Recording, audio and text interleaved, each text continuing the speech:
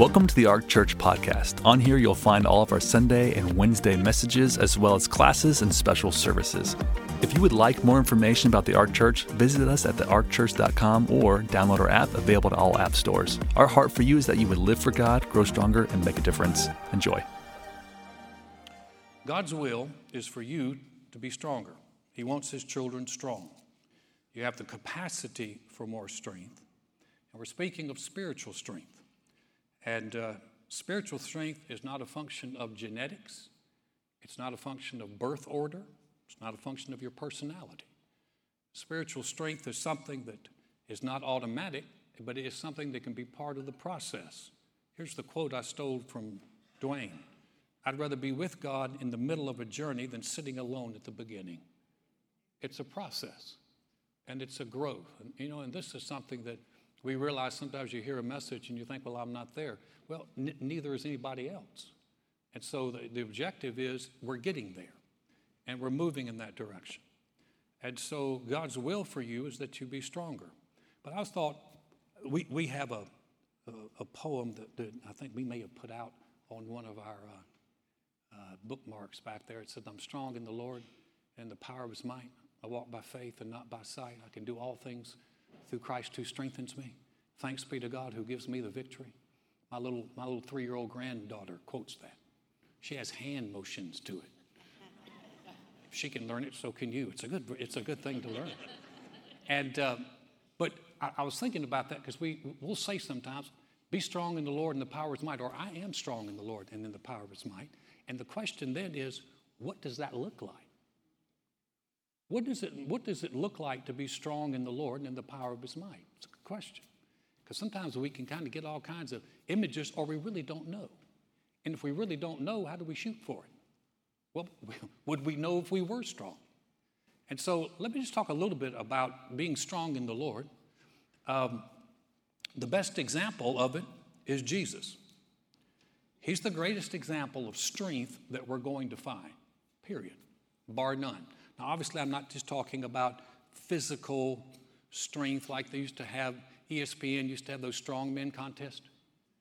Just remember years ago, early ESPN, before they just became what they are today, man, they were looking for content, and they used to get all these strongmen contests.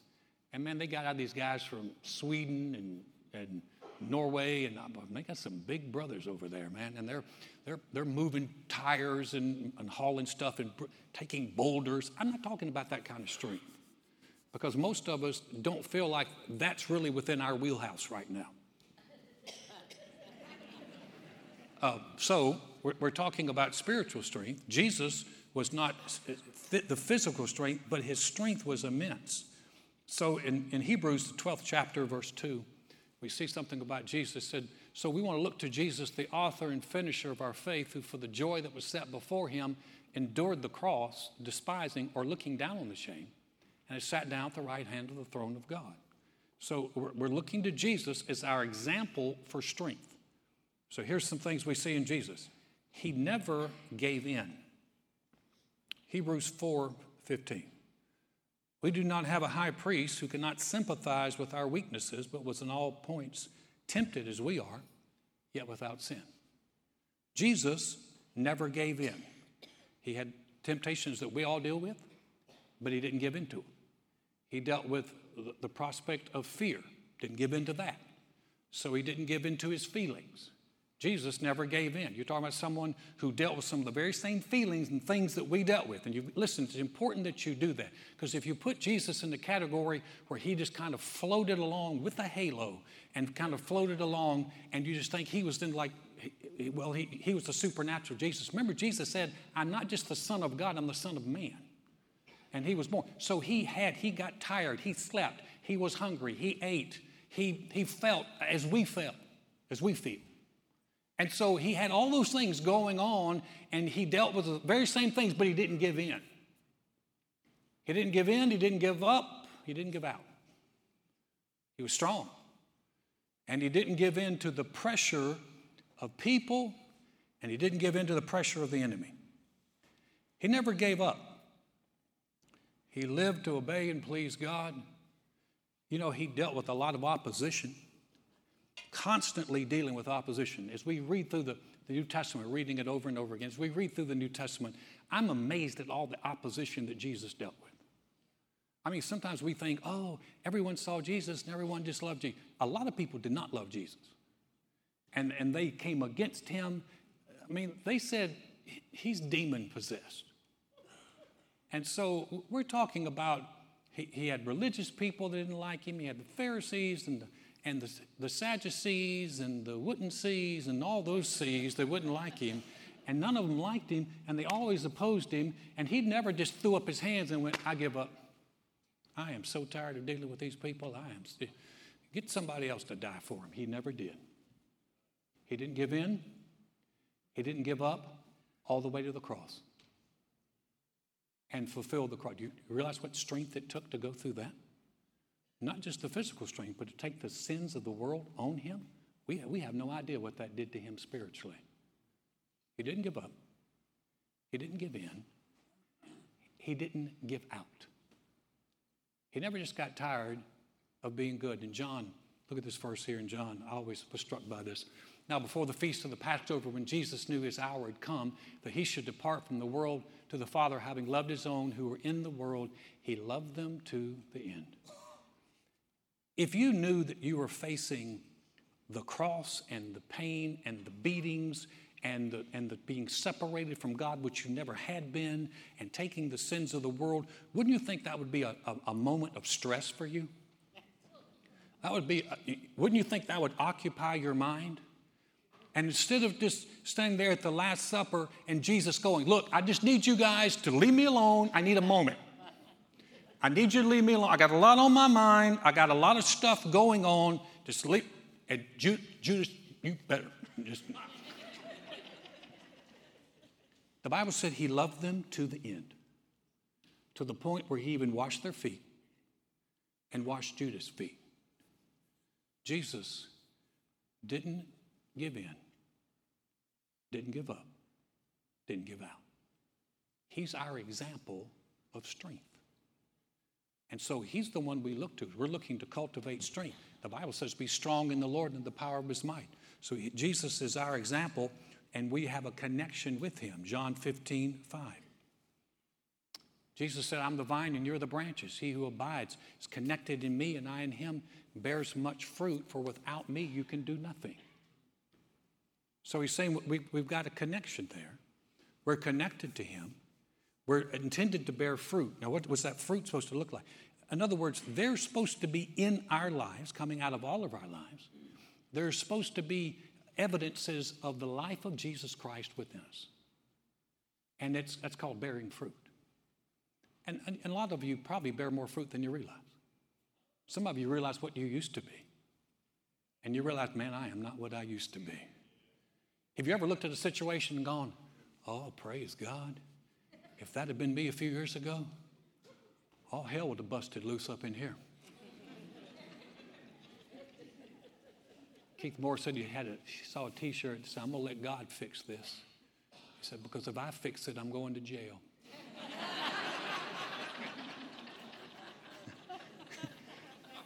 Just look straight ahead and go, amen, brother. I'm glad. Oh. But we realize how much of a change that's taking place in us. What's happened is we're bearing fruit. Your family, people that knew you years ago, and they're like, you're different. You're different. That difference good. That means you're bearing fruit. And we're to bear fruit that honors God, but it's a reflection of the life of God on the inside of us. Now, here's the thing. It says we're to be strong in the Lord and the power of his might. That means we're to be the kind of people that walk in connection with him. And doing that, we're followers of him. And John said this. This is John the apostle writing later on, 1 John. He said, he who says he abides is connected to him, ought himself also to walk just as he walked. Now, don't let that throw you. But that's our future, and that's our goal, is that we can begin to walk as Jesus walked. Now, when I say that, you're thinking, like, I have to get a robe and kind of walk in and speak in soft tones and go, bless you, bless you, bless you. No, that's weird. Walking as he walked means how Jesus How you walk with him is going to be different in you than it is in me, but it's going to be the same fruit. And as we walk as he walked, what happens is then we're the ones who don't give in, give up, and give out. Does that make sense? Joy was, we went down to the beach. We every year we try to go to the beach with the whole family. And we found if you rent it, they will come. And so we're down at the beach, and Joy said she is sitting out there on the deck early in the morning, and she's just fellowshipping and praying, talking with the Lord. And she said it was crazy on the inside. We had just gotten some bad news about one of our grandchildren. All three of me, Matt, and Josh, my son-in-law, all three of us we can't get off the bed sick. I mean, it ain't pretty. We were sick. We had some kind of stomach bug, and it hit us. And Joy said, I am sitting out there. She said, all hell's busting loose. She said, and I have peace.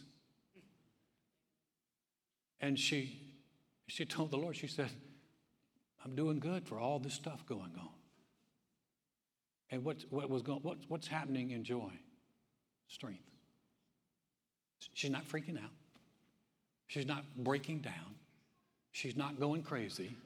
And even though things are rough on the inside, she's looking to the Father and she's exhibiting strength. I believe Jesus never freaked out. I believe it's not our plan, God's plan, that we freak out all the time. That we keep in that calm and in that peace. And you know what? Things turned. You know, not one of the girls got that disease. In fact, we called it the men flu. Not one of the girls and not one of the kids got it. And in terms of the other child, we're believing God's going to turn this one around too. But the thing about it is, not freaking out is being strong in the Lord and in the power of his might. Does that make sense?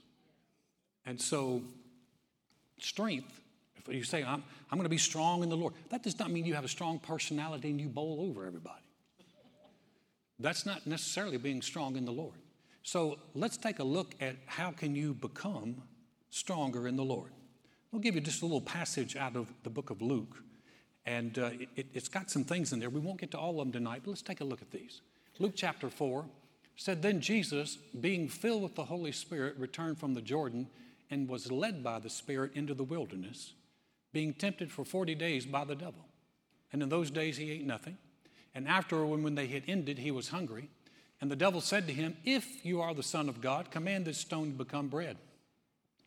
But Jesus answered him, saying, It is written, Man shall not live by bread alone, but by every word of God. Let me give you 4 things, how you can become stronger in the Lord. The first one is, don't go it alone. Did you catch that first part? It said, and Jesus, being filled with the Holy Spirit, was led by the Spirit. Now, we just did a long series on the Holy Spirit, God's gift to us. But here's one of the things. If Jesus was filled with and led by the Spirit, how many of you know we need to be filled with and led by the Spirit? And we need his help in our life. The more I'm, I guess as I have birthdays, you see how I phrase that? He's like, you're getting old. No, I'm not. I'm just having multiple birthdays. The more birthdays I have, the more I realize how much we've tried to do this without the Holy Spirit's help. And we need his help. And the big church needs his help. And I'm going to read something to you. I thought this interesting. This is talking about the big church. He said, the church, big C, the church's danger ever has been to substitute ministry of the intellect for a ministry of the Spirit, to confide in the human instead of the superhuman. And the indication that she's entangled in this snare is the feeling, conscious or unconscious, that she, again, big church, can do with less prayer now than formerly on account of the progress of the age, an age which is supposed not to require the supernatural helps that other ages did. Now, here's what's interesting. That was written in 1868. But it applies today. That's to say, we think, well, we've gotten smart. We've got science. We have technology. We have the internet. We don't need the Holy Spirit. Wrong. We need his help. And if we're going to be strong in the Lord and in the power of his might, don't try this alone. Because here's one thing we always have to keep in mind. He is strength. Look at this second, you know this one, 2 Timothy.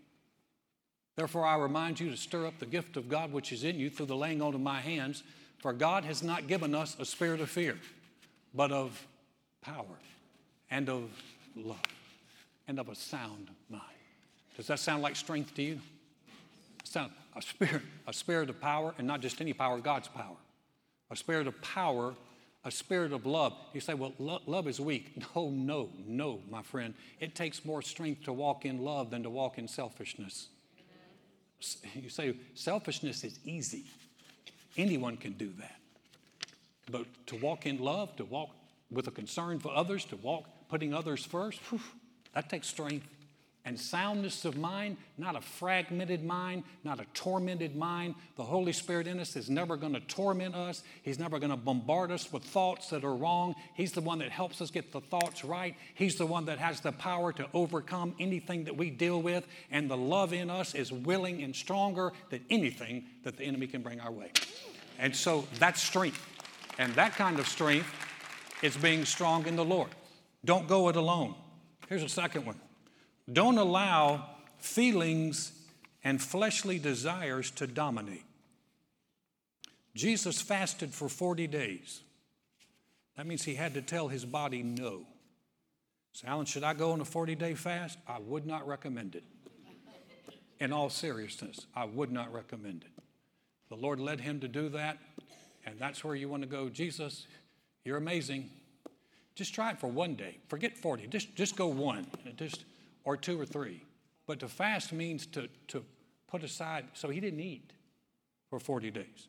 He had to tell his body no. You know, the thing about it is you have to call the shots, not your body, not your flesh. If you want to be strong in the Lord, you're going to have to tell your body no. Your fleshly desires, no. Because here's a revelation, and this sounds so simple, but you really need to get it. When you got saved, when you got born again, when you made Jesus your Lord, your body did not get saved. And it still wants to do the very same things that it used to do. I remember when I first came back to the Lord, I was a Wrangler jeans salesman. And I was down in the south part of Houston, around Clear Lake. I sold men's jeans. And for some reason, they put on my cards, in the garment industry, it was called tops and bottoms. And it's like, men's bottoms specialist. I didn't like that.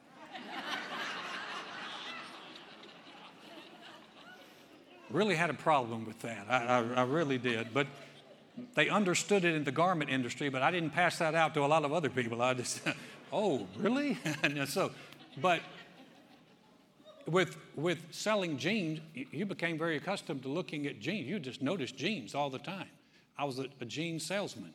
And of course, they told me to wear my Wranglers tight, and I could at that time, and that's when the body fat, a lot lower. And but I remember when I got saved, it just seemed like for just like a few weeks, I didn't even notice women. It was just like I was just floating for a while.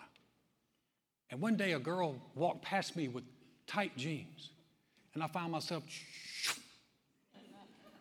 Don't y'all look so innocent? I can feel the innocent looks. I can feel the condemnation. Don't judge. You'll have a problem walking out tonight. Don't judge. But what struck me was I was surprised by it until I realized that my body would still want to do the same things that it used to. If you're going to be strong, you're going to have to tell your body no. Because your body still want to do the same. Your body did not get saved. Your flesh did not get saved. Until you renew your mind to get some things straightened out, you'll have to deal with it. But don't feel bad. So did the Apostle Paul. Look at this verse. This is Paul talking. He said, I discipline my body and bring it into subjection, lest when I preach to others, I myself should become disqualified. The Apostle Paul wrote that. And you thought, oh, the Apostle Paul, he's above that. No, he said, I still have to discipline my body. I still have to keep it into subjection. I still have desires that I have to crucify. But here's the good news. If you will, he said, clean living is stronger living. Put up the next verse. This is a great verse. Maybe you've never seen this one before. That's actually pronounced Job, not Job. It says, yet the righteous will hold to his way, and he who has clean hands will be stronger and stronger. Those of you who are trainers and those of you who are athletes and those of you who are into working out know that clean eating is better than not clean eating. Clean eating will help you be stronger. And I'm going to tell you something. Spiritually speaking, clean living will help you be stronger. Now, listen, don't say, Alan, are you going to condemn us? Absolutely not. Remember, this is a growth process, and we're all learning and growing. You stay in the game. Say, well, I've made mistakes. All of us have made mistakes. The key is not staying in the mistake. It's getting up, getting forgiveness, and staying in the game. Don't quit. Don't stop. Get up and go, I'm just such a failure. You're not a failure. You just haven't learned how to win yet. And so but it starts with forgiveness. It does not start with you condemning yourself. So receive the forgiveness. Ask the Lord to forgive you. He said he is faithful and just to forgive your sins and cleanse you from all unrighteousness. Get right back in the game like you never sinned, because he's not counting those against you, and start living cleaner than you did last week. And you can do that, and you're living strong. And we're out of time. So next week, I'll go and I got two more for you. How can you live stronger in the Lord? Do you think this will help you? That wasn't rhetorical. I was hoping you would respond to that. That's good. All right, let's bow our heads. Just for a moment, bow your heads for a moment with me. If you came this evening and you said, you know what, Alan, I don't have a relationship with the Lord, or I'm not sure that I do, we want to give you an opportunity to change that before you leave. Maybe you're like I was, and maybe you had lived a life and you had gotten away from God and you realized, man, I really want to come back. I want to be a part. Man, I want to live with him. I want to abide in him. I want to stay connected to strength. So his heads are bowed and eyes are closed. Here's what we're going to do. We're going to pray. Now, we're not going to have you stand up or come to the front, but sitting right in your chair, right where you are tonight, you can make a connection or a reconnection with the Lord that absolutely changes your life. Heads are bowed and eyes are closed. No one's looking around. If that is you that I'm talking to and you say, Alan, that is me, one of those situations applies to me, would you pray for me? Slip your hand up just real quick across the auditorium and say, that's me. Thank you, thank you, thank you, thank you, thank you, thank you. Yeah, appreciate your courage. Yeah, got you in the back. In the back. Anybody else? Say, that's me. Yeah, way in the back. I see you. Wonderful. You can put your hands down. We're going to pray. Okay, we're going to pray. Now listen, if you lifted your hand, pray this prayer with us. If you didn't lift your hand and you thought, man, I should have done that, you can still pray this prayer. And we're going to pray it with you as a church family. Say, dear God, I know mankind needs a Savior. I know I can't save myself. Jesus, I believe you're the Son of God. I believe you died on the cross for my sins. And God raised you from the dead. Right now, I confess you as my Lord, as my Savior, as the one who forgives me and restores me. Thank you, Jesus. My past is forgiven. I have a relationship with you. I'm a new creation in Christ because I've said yes to you. With head still bowed just for a moment.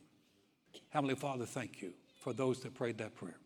For those, Father, who've come back to you, for those who've received you for the very first time, coming out of darkness into light, what a wonderful thing. Father, we rejoice with them. And Father, for the rest of us, those who know you, those who've walked with you, thank you that we can grow stronger and stronger in the Lord and in the power of his might. Thank you for that promise. Thank you for that hope. Thank you for that future. Thank you, it belongs to us now. We give you all the praise for that in Jesus' name. Amen. Amen. Thank you for joining us. We hope this message has blessed you. Don't forget to check us out on all the social platforms. We're uploading encouraging content on a regular basis. For more information, go to thearkchurch.com. Have a great week.